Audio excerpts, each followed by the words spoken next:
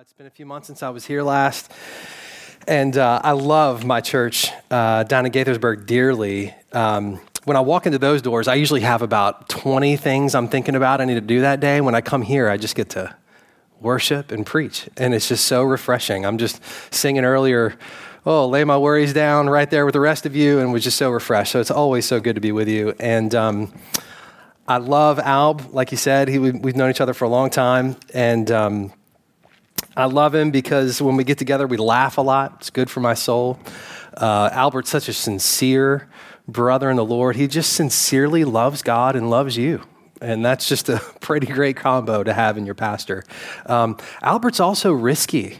Like, Albert will go out on a limb and take a risk. And the latest example is when I asked him what I should preach on today, he said, just whatever you're excited about. I thought, this is great. Buckle up, y'all. This is going to be awesome. He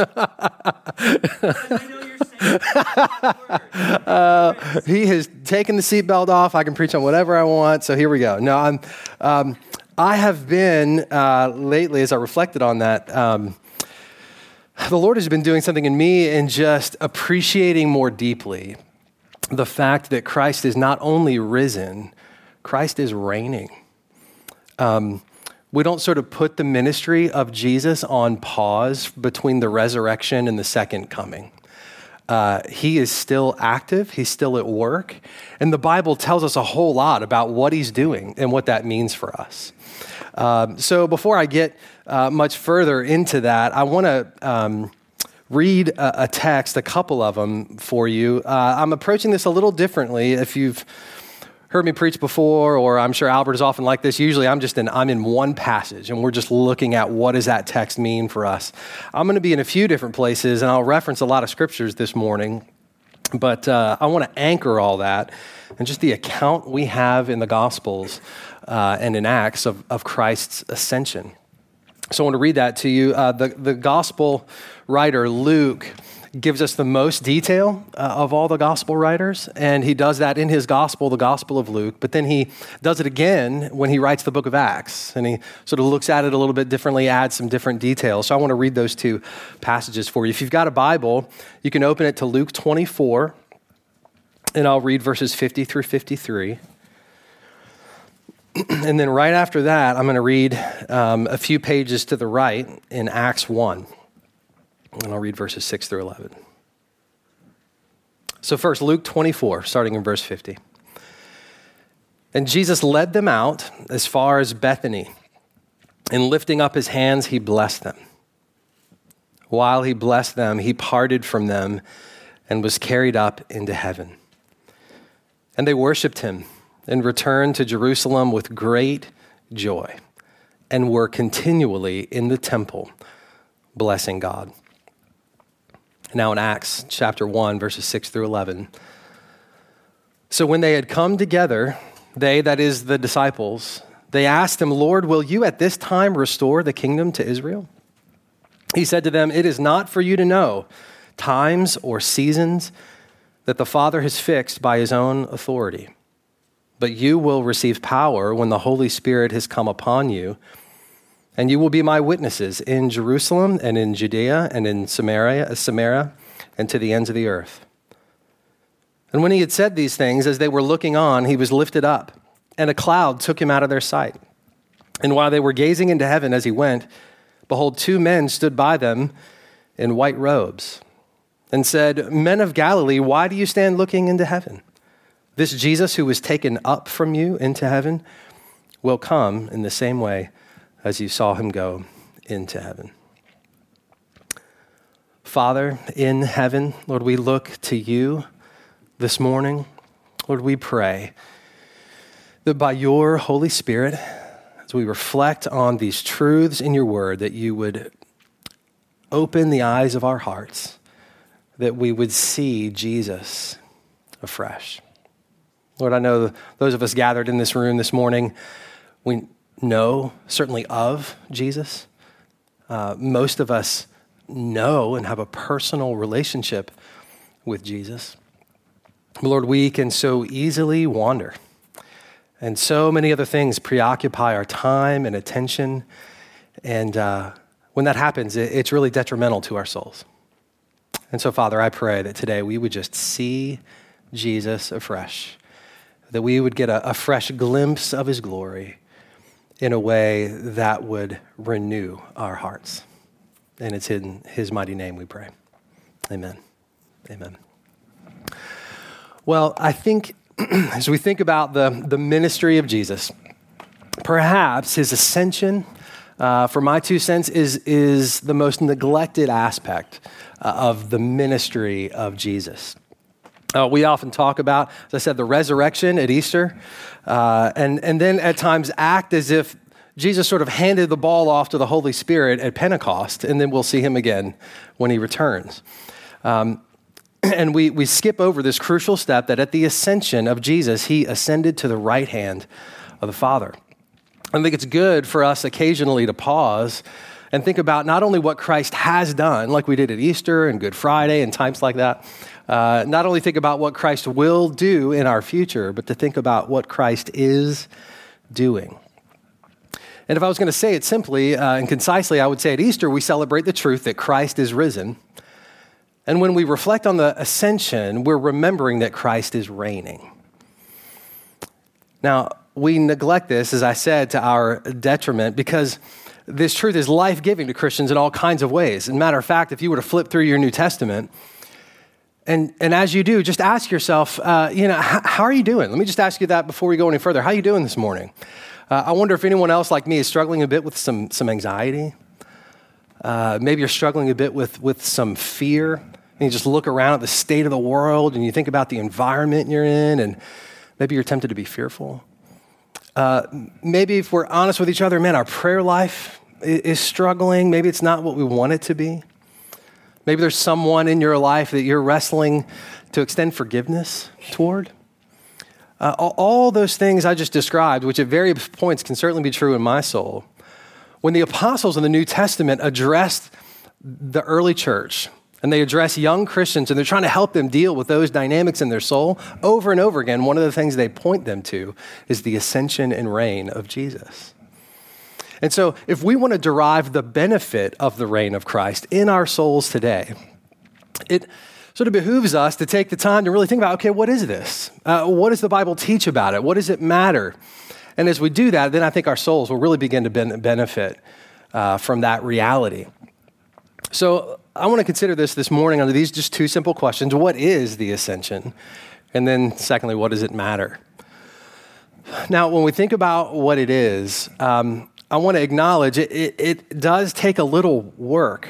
I think sometimes one of the reasons we don't remember this and we don't derive the benefit from it is because it takes a little work to get into. I mean, we are talking about the mystery of the fact that a man was and is God and dwelt among us and now is ascended and is in heaven. That's a pretty mysterious set of things, right, that I just talked about.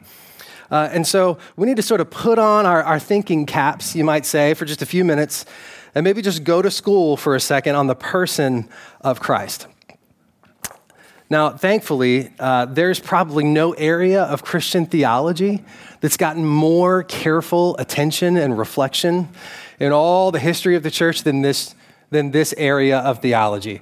Who is Christ, the person of Christ? And at the risk of coming off like a professor this morning, let me just lecture you for 4 minutes, and we're going to talk about the person of Christ as simple as 1, 2, 3, 4, okay? Here we go, 1, 2, 3, 4. Christ is one person who has 2 natures, who fulfills 3 offices in 4 historical moments, or you might say movements. So Christ is one person. Jesus is the Son of God. He is one, he is whole, he is one person. But Jesus has 2 natures. Unlike any other being, he has both a human and a divine nature. Now, those natures are not sort of separated from one another. They're also not kind of collapsed into each other, but they're distinct and they coexist in the person of Christ. And he also fulfills these 3 offices of prophet, priest, and king. So you can remember this in the ministry of Jesus. If you look through the Gospels, he was prophet. He would speak God's word to God's people. And often people were just kind of in awe of his authority and the truthfulness of what he proclaimed resonated in their hearts as he spoke God's word. He's a prophet.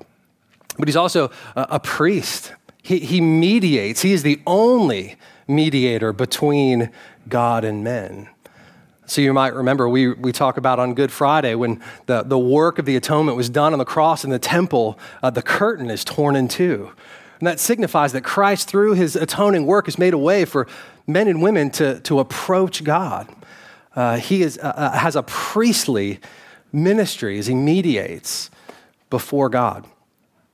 But he's also king. He is King Jesus. He is reigning. He is enthroned. All authority and power has been given to him. And so when we come to this moment, kind of coming full circle of his ascension, it's the moment, you could say, when Jesus fully and finally assumes the authority that the Father has given him. It's kind of like his coronation service. Somebody told me that England's going to celebrate the coronation of a new king pretty soon. This is the formal moment when he will assume that authority. That pales into comparison of what happened at the ascension of Jesus when he is coronated, when he takes on the authority that God the Father has given him. I think there's probably nowhere in the Bible where this is stated more succinctly, just in one passage, than in Philippians chapter 2. And in verse 7, it says, Christ Jesus emptied himself by taking the form of a servant, being born in the likeness of men, and being found in human form, he humbled himself by becoming obedient to the point of death, even death on a cross. Therefore, God has highly exalted him and bestowed on him the name that is above every name, so that at the name of Jesus, every knee should bow in heaven and on earth and under the earth, and every tongue confess that Jesus Christ is Lord, to the glory of God the Father. So now that we've kind of established that theological foundation, let me go back to Luke 24 and take a closer look at how it all happened. First, it says this happened at Bethany. Now, this is a spot at the Mount of Olives. It's just outside of Jerusalem. And this is a frequent stop on the tour of Jesus' ministry. So if you go flip through the Gospels this afternoon, you'll see Bethany pop up, the Mount of Olives pop up throughout his ministry. This is where he often had gone away with his disciples to instruct them more privately.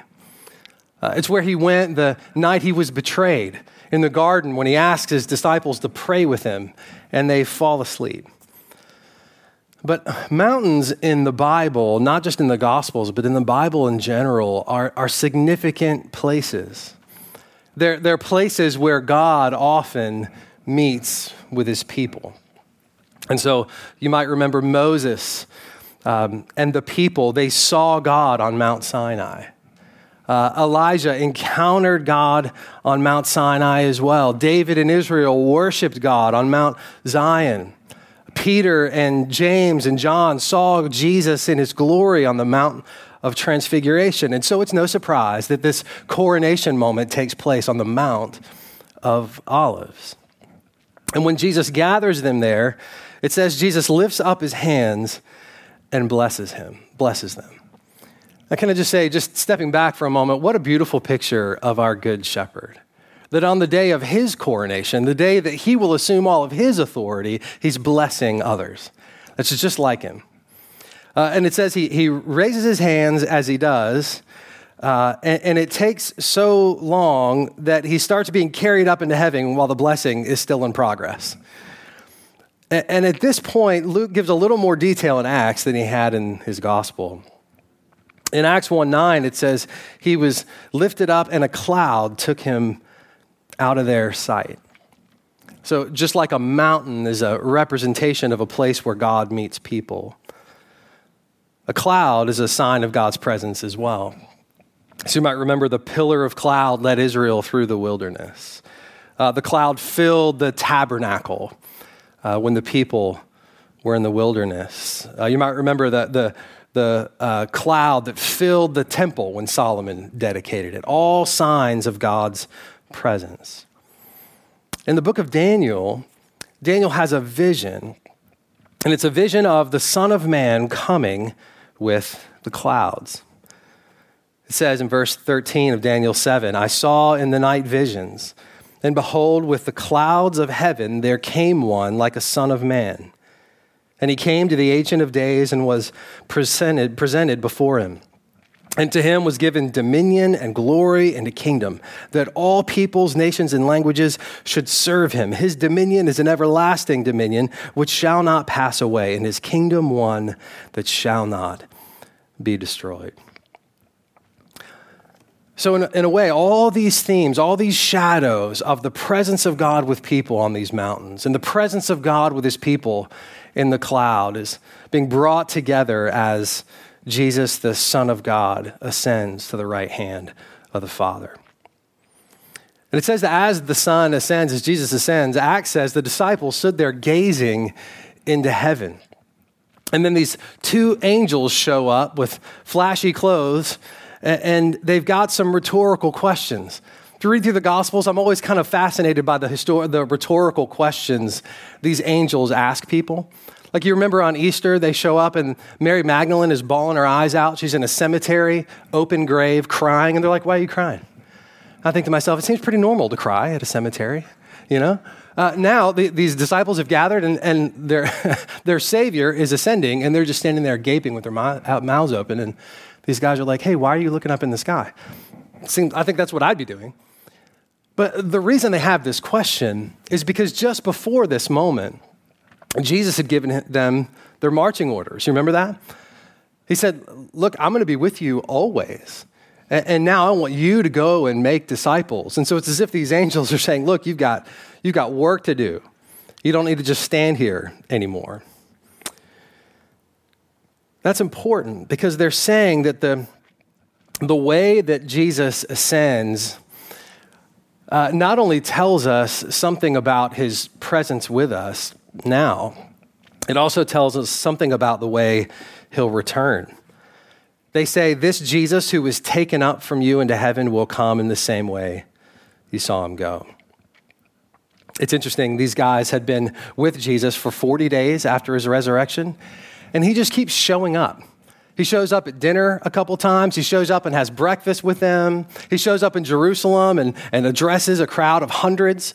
So all these eyewitnesses just keep, they're just doing life, and they just see Jesus come and go and pop in and pop out. And these guys are saying, hey, look, this is really it now, okay? He's not just going to show up tomorrow. He's actually going somewhere. He's ascending to the right hand of the Father. And when he returns next time, he will return fully and finally, visibly, and bodily. Now, back in the gospel, Luke describes how they respond to all this, and it's very unique. You think about what you know about the disciples and how they often respond to the things Jesus does. They so often just don't get it, right? He is talking about the kingdom he's going to establish through the gospel, and they think he's going to establish a political kingdom. He's talking about the ways he's teaching and healing, and they just don't seem to put it together. And so when he is betrayed, they take off. At the crucifixion on Calvary, as best we can tell, John and Mary are the only ones who show up. The other ones are so afraid they're going to be seen as accomplices. They're not anywhere around. They're fearful. They're often misunderstand.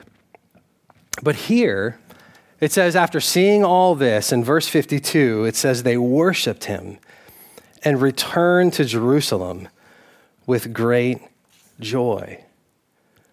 That's uncharacteristic for them. Now, why would the disciples be so excited that Jesus is gone? He has just said, I will never leave you or forsake you, and then he left. Why would they worship him with great joy? They worship him with great joy because this time they know where he's going. They know that Jesus is leaving them physically, but he's going to the right hand of the Father so he can be with them spiritually. And that leads into, okay, what does all this matter? Jesus' ascension continues and elevates his ministry in several ways. And I'll give you just a few this morning. First is very similar to what Albert preached on Easter Sunday, outstanding message.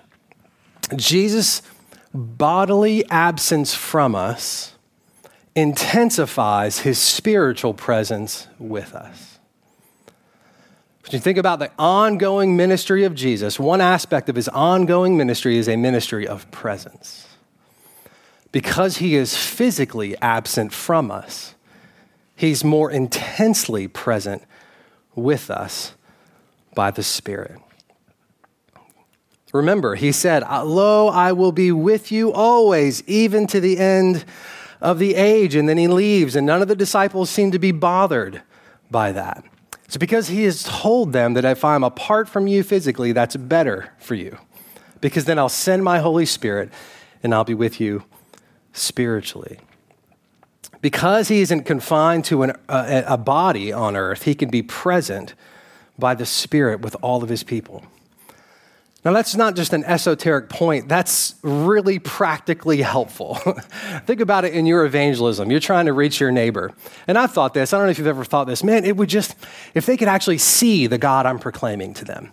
You know, if they could, like if Jesus was just still on earth, you know, all those crowds followed him back then. I think if he was still here now, people might be more likely to follow him. You just practically do the math, right? There's 6+ billion people on planet Earth. What are the odds that Jesus is going to have an opportunity in his physical body to stop by and have a chat with your neighbor? Pretty unlikely. But because Jesus is physically absent from us, he can keep his promise to be spiritually present with us even more personally and more powerfully. He can minister by his Spirit through his word to your lost neighbor. It's practically helpful for us for the comfort of his people. Man, I wonder if you've ever thought, man, if I could just see Jesus face to face when I'm struggling, he would comfort me. Man, if I could just like take hold of him and see him and hold him and hear his actual voice. But that creates all kinds of problems too. Let's just imagine that were the case and Jesus were kind of continuing his ministry of preaching and healing, and he's doing that all around the world. It would actually create a lot of problems for us, and we'll talk more about that in a moment. But because he's absent from us, he can be ministering to us all equally, all at the same time, because he can do so by the Holy Spirit. Jesus also continues his ministry and it elevates his ministry in the ascension as a prophet. The Lord Jesus rules by his word. The risen King Jesus ministers to his people by his word. We get a picture of this in Revelation 1. This is the only time that the physical appearance of Jesus is described in the whole Bible after the ascension. The next time it happens is Revelation 1, and it says this: "Then I turned to see the voice that was speaking to me, and on turning I saw 7 golden lampstands, and in the midst of the lampstands one like a son of man, clothed with a long robe and with a golden sash around his chest. The hairs of his head were white, like white wool, like snow. His eyes were like a flame of fire. His feet were like burnished bronze, refined in a furnace, and his voice was like the roar of many waters. In his right hand he held 7 stars. From his mouth came a sharp, 2-edged sword, and his face was like the sun shining in full strength." This sword emerging from the mouth of Jesus is a picture of his word. In Ephesians 6, the word is called the sword of the Spirit. And so Christ's royal word is his written word. It is the means by which he rules his people.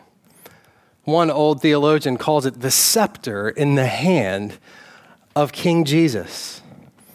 It's also the means by which he creates his people.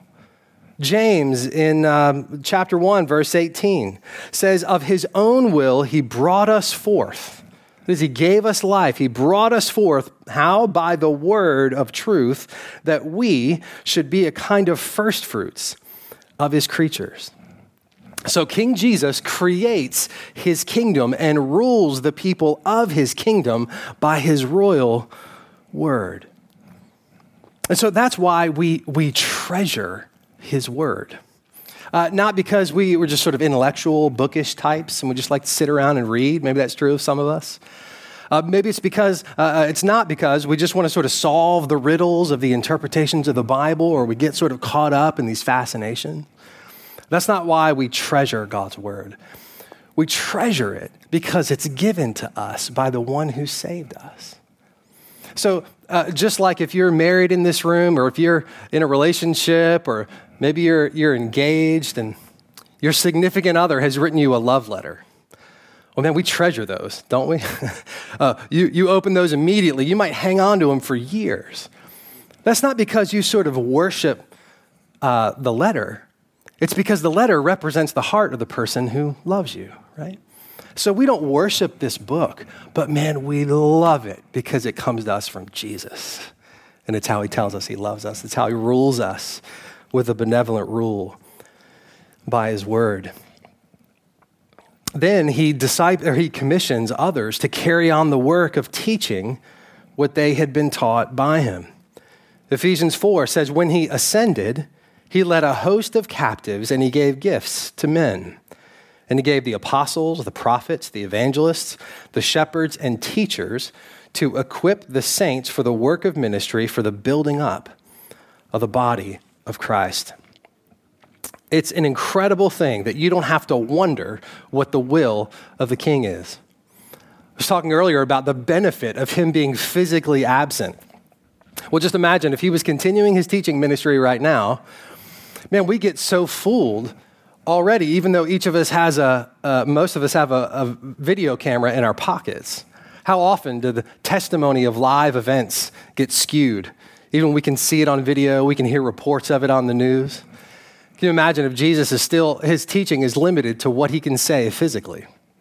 I mean, you might think, oh, he came to a local arena and I went and saw him and here's what he said.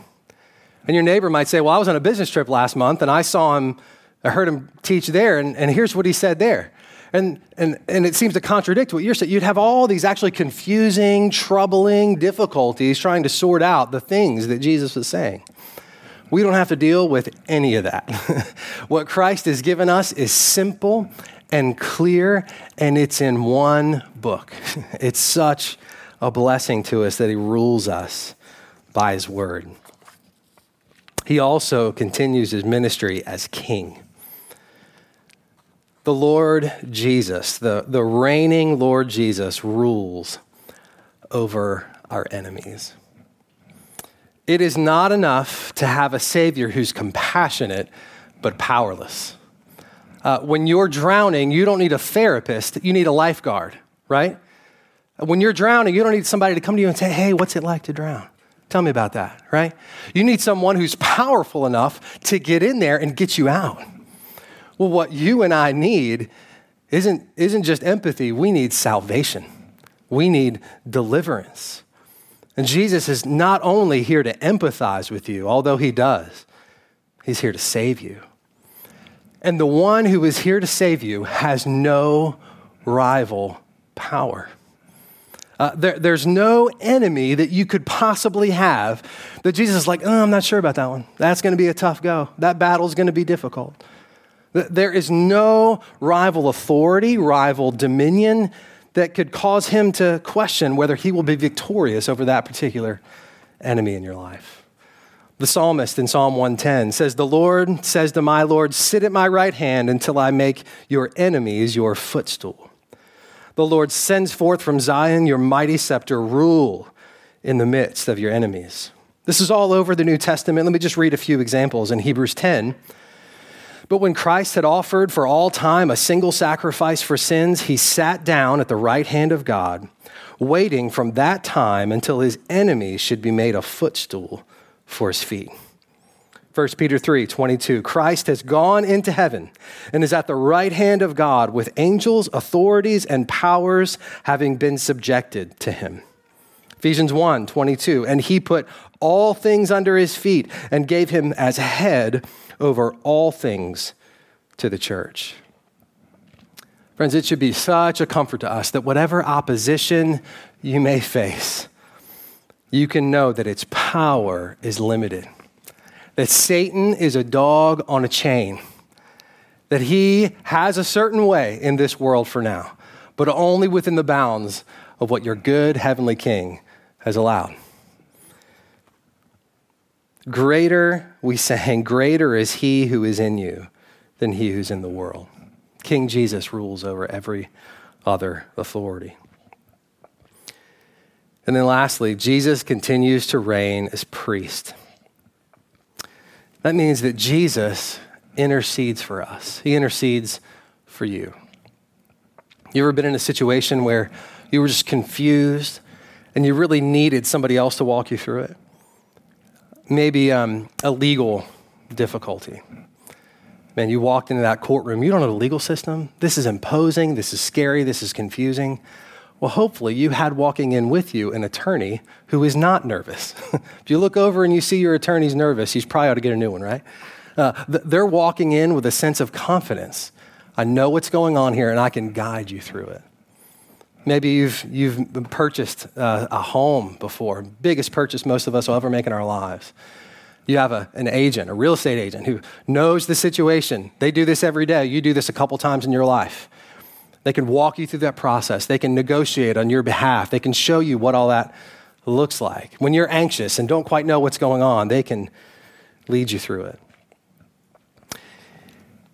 Think about it like this. In the incarnation, God comes to man. But in the ascension, man goes to God. As of that moment, there's a human being at the right hand of the Father, pleading our case. And he's advocating for us. He's interceding for us as one who knows what it's like to suffer, as one who knows what it's like to be overcome with anxieties and troubles, as one who knows what it's like to experience death, as one who knows what it's like to be tempted, so that now the frailty of human life has a voice in the court of heaven.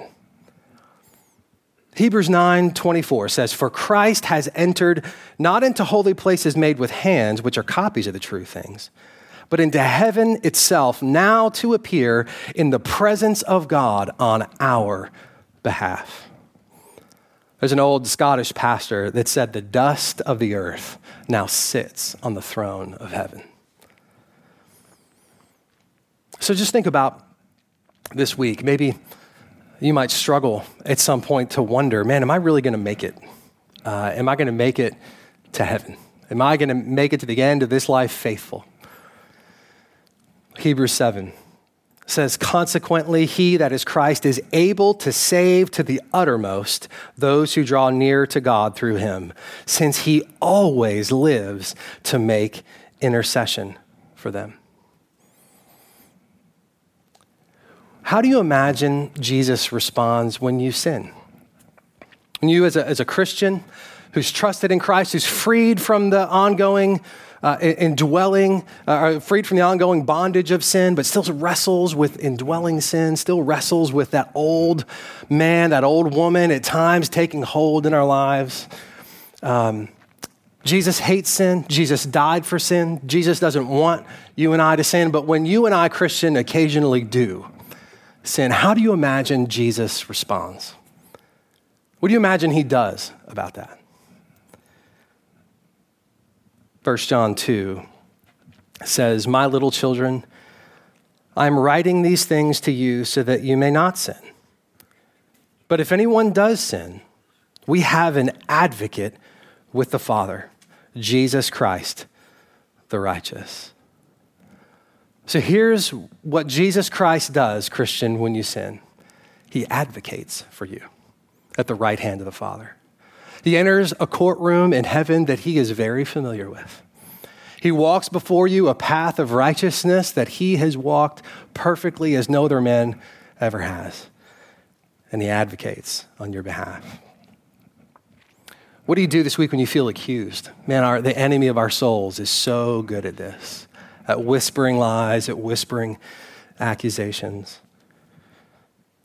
Romans 8:33 says, "Who shall bring any charge against God's elect? It is God who justifies. Who is it to condemn? Christ Jesus is the one who died, more than that, who was raised, who is at the right hand of God, who indeed is interceding for us." Christ is risen, he is reigning, and he is interceding for you this week. Friends, when you know and you get a hold of these things, it just kind of rearranges the furniture in your soul. You know? When you're clear that this is the one you're united with, this King Jesus, and his ministry is active and alive in the throne room of heaven, it just changes things. Instead of the weight of fear and guilt, instead of anxiety, instead of unforgiveness, instead of prayerlessness, I think we go home a bit more like the disciples did when they saw the ascension of Jesus, with worship and great joy. That change happens, I think, when we stop constantly looking deeper into ourselves and start looking to that risen and reigning Jesus. I've heard it said that trying to make it through life focused on yourself is like getting lost in the woods and pulling out a compass. But instead of pointing north, it just points back at you. Let's not go through life with a compass that's constantly pointing us back to ourselves. Let's go through life with a compass that is fixed on the true north of King Jesus, looking to him, the one who is reigning, the one who's ruling over your life. Father, we thank you for the ongoing ministry of the Son, who is interceding even now for Living Hope Community Church, who died for the people of Living Hope Community Church. Father, who has authority and power and dominion over every other rival who would seek to harm Living Hope Community Church.